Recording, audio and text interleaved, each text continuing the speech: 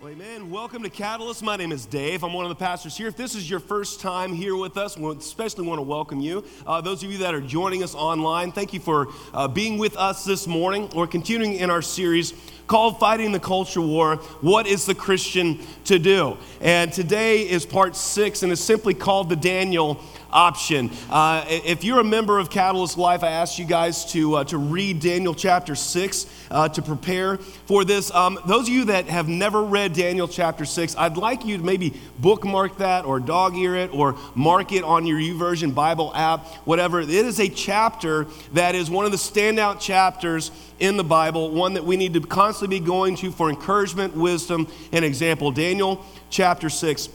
That's what we're here today. And so sometimes in a war, you guys, you find yourselves behind enemy lines. And in this culture war, many of you find yourselves behind enemy lines. You're on your own. You're surrounded by a workplace or a school or a team or a group of people that does not share your Christian values, maybe even pressuring you to compromise your values. You're facing shaming or ostracization or unfair grading or demotions or lack of playing time or maybe even firing or being kicked out of the school. So what do? The stakes are pretty high. All right? Well, that's a lot of Christians, when faced with that situation, unfortunately, simply compromise. They go along to get along, they blend in, they change like a chameleon to suit the situation. And that's where a lot of the church is today. Compromised, lukewarm, looking a lot like the world, standing for nothing. So much that if you stood a Christian a lot of times next to a non-Christian, you couldn't tell any difference at all.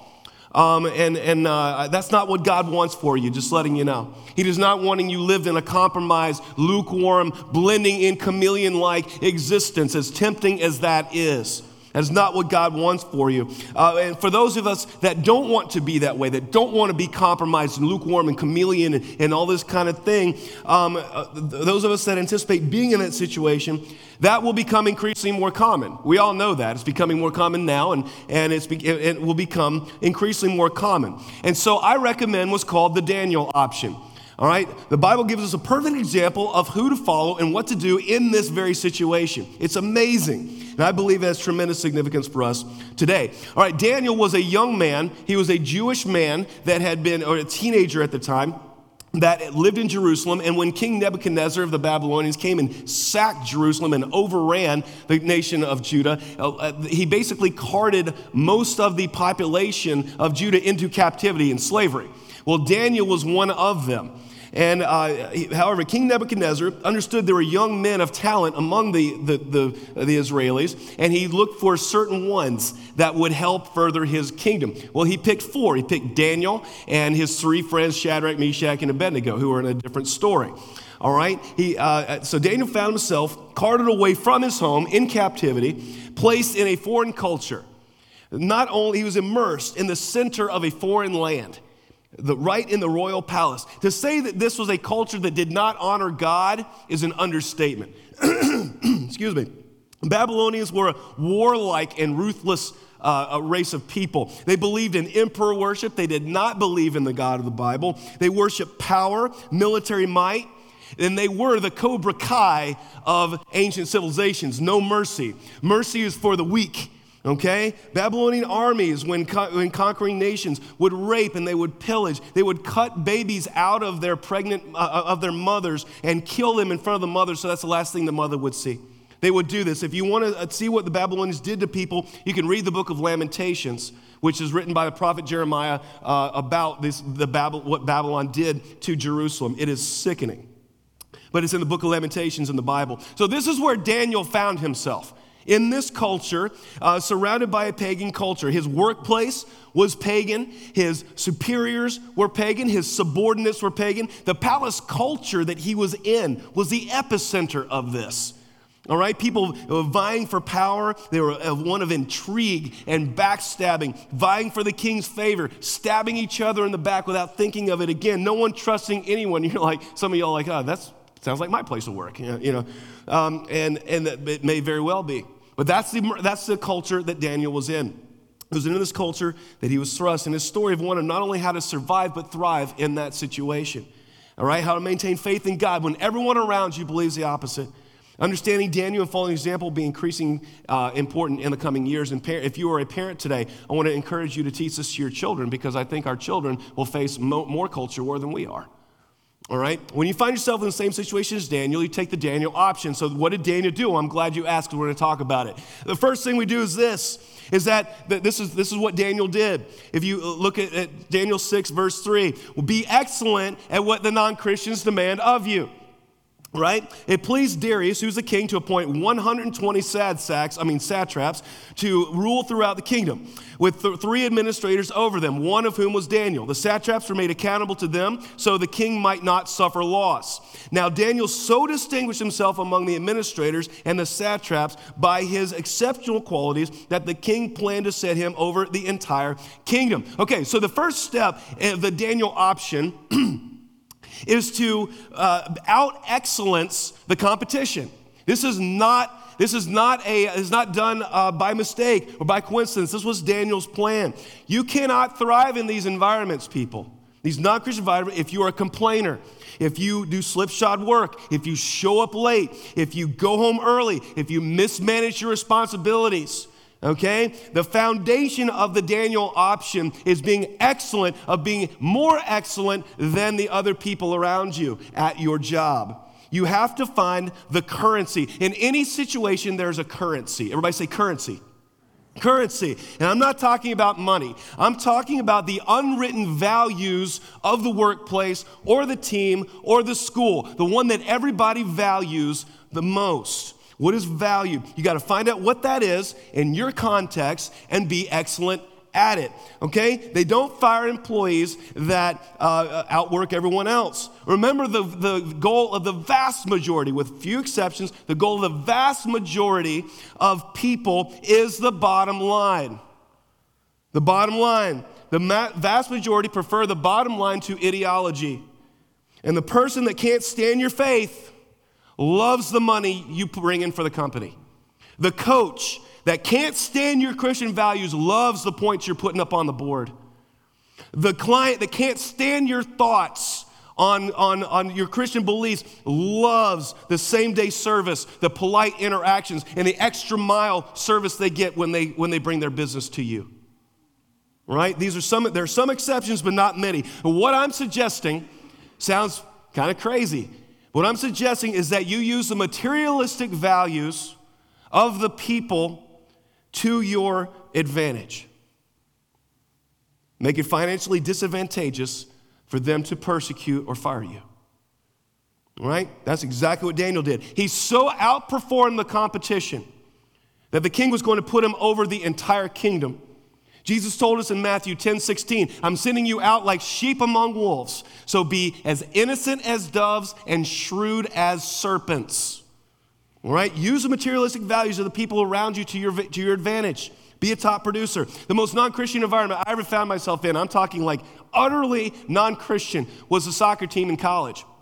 I was the only Christian there. I was the only one on the team. There was another guy who was a Christian in name only, but I was the only one. Christianity was openly mocked and derided in my presence. My faith was. Right? When they found out I was going to be a pastor, oh my goodness. I was referred to a few times as your eminence. And one guy actually came up and asked me if I had a ring he could kiss. I told him I had something else you could kiss. But that was a daily thing for me, you guys. However, as much as Christianity, my faith was derided, winning was the currency. We were a top 20 in the nation team that wanted to win. That was value. They valued ability on the soccer field. Who was the most athletic? Who put in the work? Who was the toughest? Who showed up to preseason in shape and fit? They valued the ones who put in the work. Valued the ones who outworked everyone else, who produced on the soccer field. And as we were nationally ranked, like I said, the stakes were high. So I made it my goal, you guys, to outwork everyone on the team. That was my goal. I was in the weight room more. I did more intense workouts than everyone else. I worked harder in practice. I worked harder in matches than anyone else. I knew I had to, because the deck was stacked against me. If I was going to earn the respect of the people around me, I had to go harder and better than everyone else. I was totally out of step with the team on just about everything else. I was not a pot smoker. I was not a drinker. I was not a womanizer. I refused to curse. They made fun of my dad gummits when everybody else was using the Lord's name in vain. Rachel, my decision to wait until marriage to have sex was openly mocked and derided by my teammates. However, I was all conference 4 years in a row, all Mid-East my junior, senior year, and I was elected captain 2 years in a row by people that openly mocked me. Why? Because the currency was work ethic. The currency was winning. And because I was determined to be excellent at what they valued, I was not able only just to survive, but to thrive. And the same was true of Daniel. Daniel so distinguished himself among the administrators that he was promoted to team captain. He figured out what the currency was, and he became better at it than anyone else. That's the first step to the Daniel option. Remove complaining, drama, half-hearted work ethic from your life. All right? You have to be excellent at what they demand of you if you're going to exercise the Daniel option, because if you aren't, you're the first one on the chopping block. Daniel wasn't only excellent with the non-Christians around and demanded of him, he took it even a step further. He was the best. All right, so needless to say, they wanted him out of there. They had a problem. And just the same problem that hopefully your coworkers or your classmates or your teammates will have with you. They didn't have anything they could get him out, get him on. There was nothing fireable about him. That's the second part of the Daniel option. We give them absolutely nothing to get you on.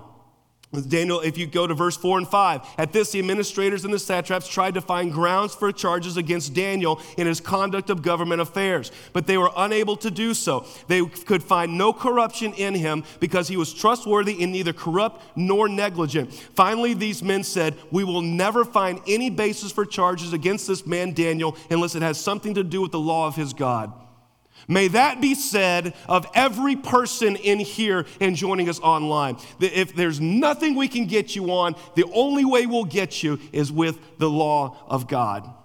Daniel becomes a target of a witch hunt, but he solidified his defenses. See, there were two things the cockroaches were looking for. They were looking for corruption and negligence, and those are the two things that they're going to look for in you. They're going to look for corruption and negligence.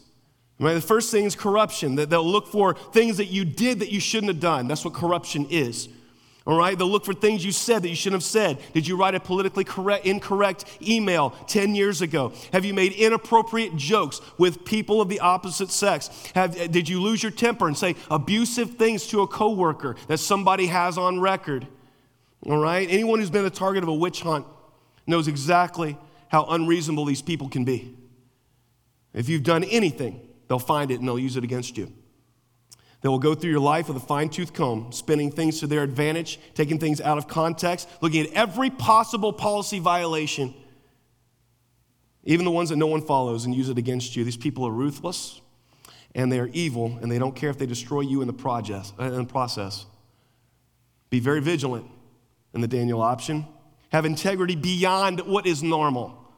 That's what Daniel did. Account for every single penny, be able to produce evidence of all your financial management. Never handle conflict by writing text or email. All right? Never have a written account of times you were angry or need to confront someone. All right? It'll be taken out of context. You use it against you. How do I know? Because it's been done to me. All right? It will be for you too. They'll look for things you did, and then if they can't find anything that you did that you shouldn't have done, they'll look for things you should have done that you didn't. That's called negligence. Right? Many times, this is completely unfair. They list the things that everyone else is doing to you as well, but it's against some policy. That's what they get you on. And that everyone is doing it, defense doesn't work. Let's say everyone goes home. I worked at Little Caesars when I was I had to clock in and out, hourly employee. Well, the standard practice there was for somebody to go home early and just have a friend clock out for them about 30 minutes or 45 minutes later, and then they would return the favor. That was a common practice. Everyone was doing it. Well, when you are the target of a witch hunt, it doesn't matter if everyone else is doing it, only matter if you did it. All right? If everyone used their company card for a few purchases here and there, it doesn't matter. Only matters if you do it. They'll look for corruption. They'll look for negligence. Like I said, this is just the opposite. They'll look for things you didn't do but shouldn't have.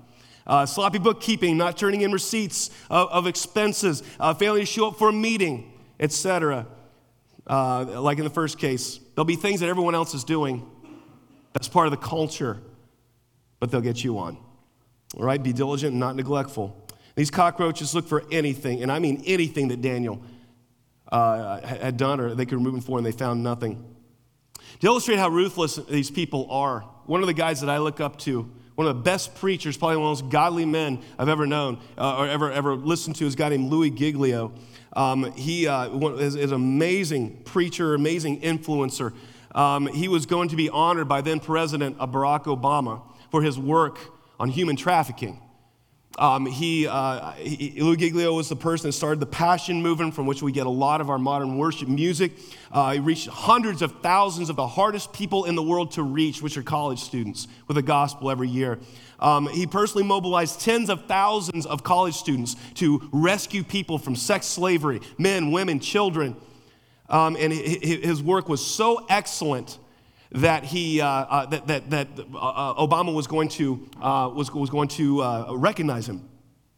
Well, the cockroaches went back into his history, back 15 years, and found out one time he said that homosexuality was a sin. They went to the media, and it was Crucify Louis Giglio week. He was disinvited from the White House, called a bigot and a racist and a homophobe, and everything in the book. How terrible these people are. That's how much they want to destroy you. See, the people wanting to destroy Louis Giglio tried to find corruption in him, but they couldn't. It turns out they actually put things out. Has Louis Giglio ever abused you? Has Louis Giglio ever made an inappropriate remark to you? They actually went out and they couldn't find any. They looked for money mismanagement claims, couldn't find any. They looked for people, like I said, have been mean to or abused, couldn't find any. Then they looked for negligence. Apparently, it came out later, they asked the IRS if Passion Conferences had not filed taxes. Did he do sloppy work? No, his work was excellent. And conferences brought in best talent. They couldn't find any corruption or negligence. So they had to go find out something about his faith. Same thing they did to Daniel. Christians, you have to give them nothing to get you on. Make sure it's the only thing they can get you on is your faith in God. That's perfectly acceptable and nothing else. Don't let them get you on laziness or dishonesty or abuse or mismanagement, because they will. Don't let them get you on drunkenness or adultery or anything else. Give them nothing to get you on. Let the only accusations they can make against you, like Daniel, be against your faith. And when that happens, we move to the third part of the Daniel option. Number 3, do not budge so much as 1 inch on what you know to be right.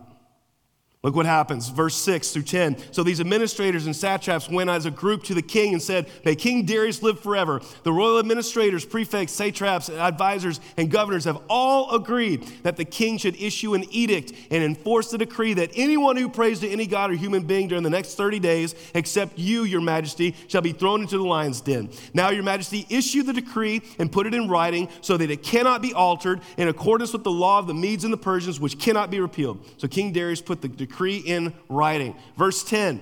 Now, when Daniel learned that the decree had been published, he went home to his upstairs room where the windows opened towards Jerusalem. 3 times a day he got down on his knees and prayed, giving thanks to his God, just as he had done before.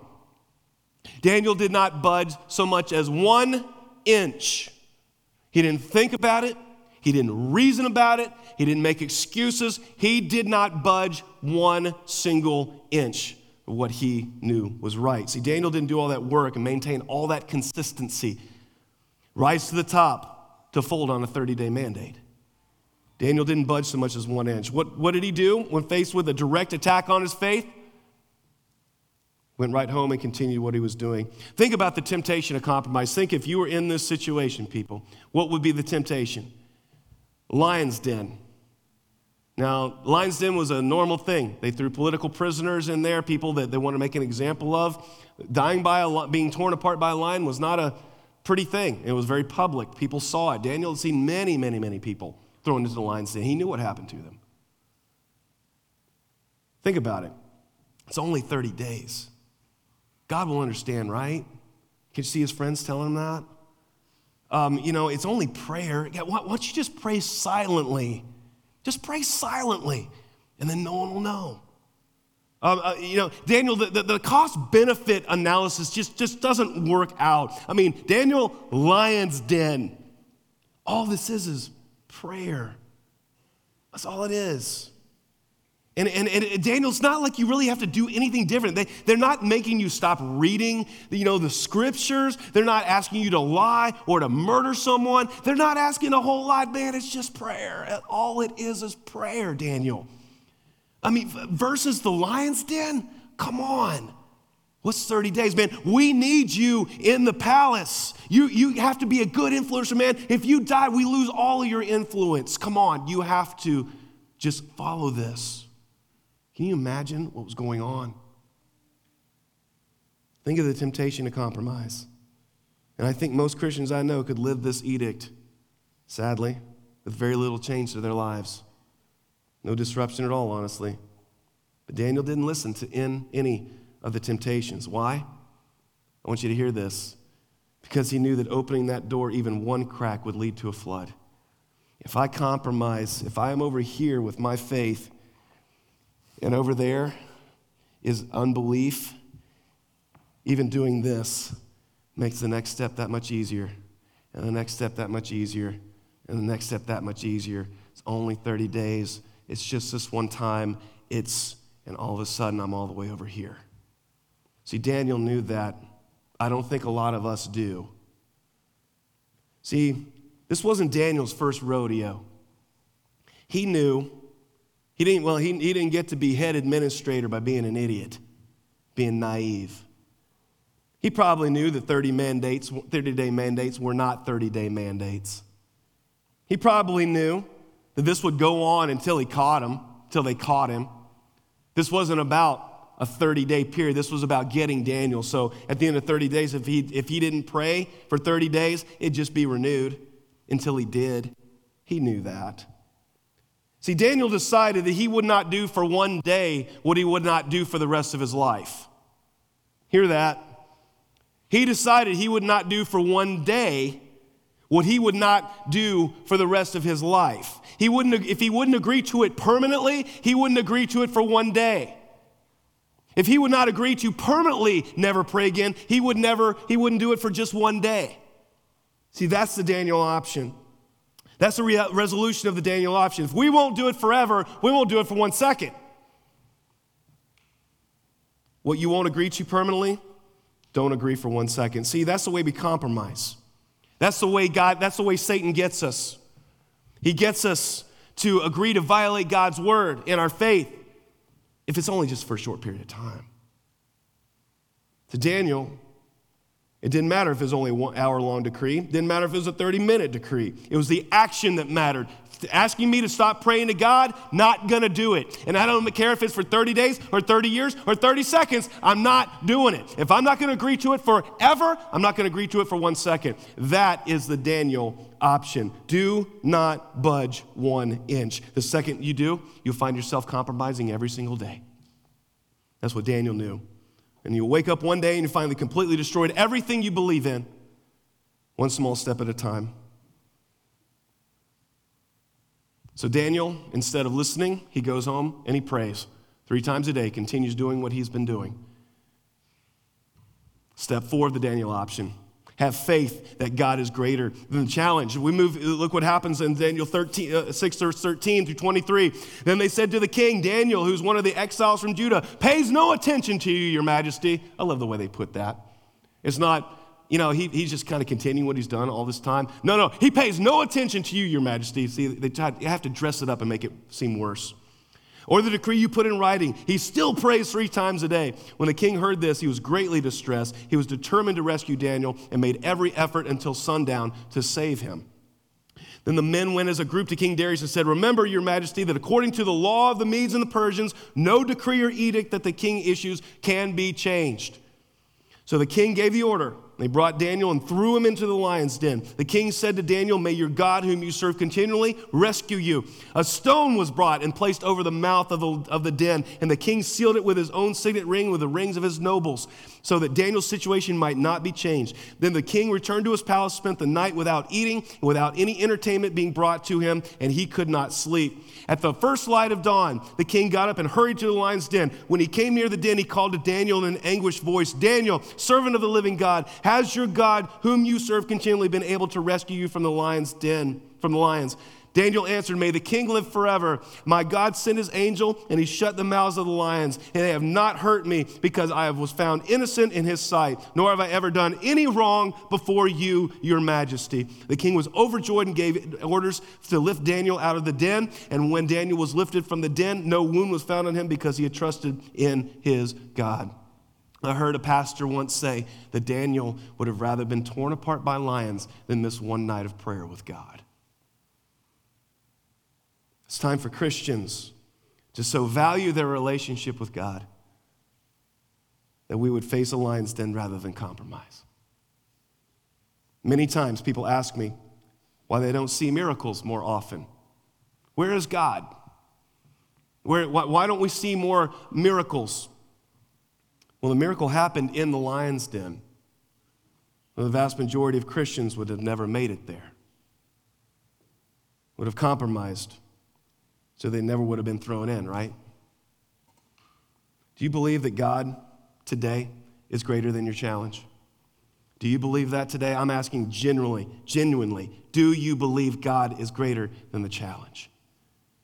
See, what we find with Daniel and with all of us is that when we are presented with a challenge, when we're pressed, we choose what we value most. If Daniel valued his life, his position of authority, more than his relationship with God, he would have followed the edict. Because when tested, we always do what we value most. At the point of challenge, we always choose what we value. Want to know what you value most? Simple. What do you choose when you're challenged? What do you do when you're pressed? When you're faced with two options, what do you take? That's what you value most. The second question is, what do you not value? Well, what do you sacrifice? Daniel showed that he valued God more than his own life, more than his position of authority, more than anything. He was willing to let go of life, position, authority, etc., before he let go of God. And I would love for people in here to be able to say that. I'll let go of everything before I let go of God. I'll let go of my life. I'll let go of my retirement. I'll let go of my paycheck. I will let go of my home. I will let go of friends before I let go of God. Will God always close the mouths of the lions? No. Hundreds of thousands of Christians are killed every year, face persecution for their faith every year. And God doesn't stop them. He does sometimes, but not every time. And you say, Dave, you just kind of destroyed your whole sermon here. No, I didn't. I'm not going to stand here and tell you that God closes the mouths of the lions every single time, because that'd be a lie. That's untrue. And that's why there's another story in the Bible about Daniel's three friends, Shadrach, Meshach, and Abednego. If you go back 3 chapters to Daniel chapter 3, they were Jewish teenagers. King Nebuchadnezzar built a statue of himself and decreed that everybody had to worship or he'd be thrown in the furnace. And when the music played, the entire nation dropped down except for 3 teenagers, Shadrach, Meshach, and Abednego. And the guards grab them and they bring him before King Nebi. And he said, hey, didn't I give you orders to bow down and worship? They're like, yeah, we heard it. And he goes, well, why aren't you doing it? You understand I'm going to throw you into the fiery furnace if you don't. And here in Daniel chapter 3, verse 16 through 17, this was their answer. King Nebuchadnezzar, we do not need to defend ourselves before you in this matter. In other words, King, you can give us a second chance, a third chance, a 10th chance, 1,000 chances. It doesn't matter. We're not changing our mind. There's no need for us to say anything else to you about it. We're done. We've decided. They go on to say this, if we're thrown into the blazing furnace, the God we serve is able to deliver us from it, and he will deliver us from your majesty's hand. But even if he does not, we want you to know, your majesty, that we will not serve your gods or worship the image of gold you have set up. They look at King Nebuchadnezzar and say, listen, God can save us, and we believe he will. But if he doesn't, even if you turn the 3 amigos into the 3 taquitos, we will not bow down and worship. We are not budging. It doesn't matter what happens to us because our faith in God is not based on results. It's based on our faith in God. It's right and it's wrong. That's what we're going with. So if we don't get the outcome we want, it doesn't matter. We win either way, Your Majesty, because you throw us in the furnace, and if God doesn't save us, he takes us right to heaven and we live forever. But if he saves us from the furnace, amen, we win then too. You can't beat us, Nebuchadnezzar. So we're not going to do what you say. We choose God. Why? So he'll save us? No. We choose God because we love God.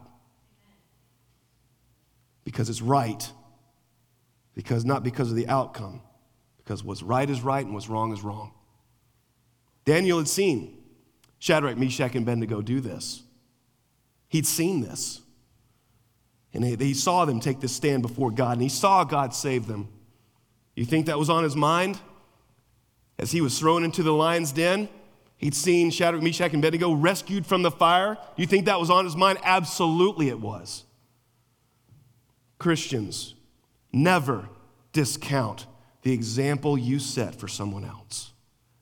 A stand that you take in faith today, it may wreck you, but there may be some teenager or some child or some young man or some young woman that looks at you and said, that's it, and I'm doing that.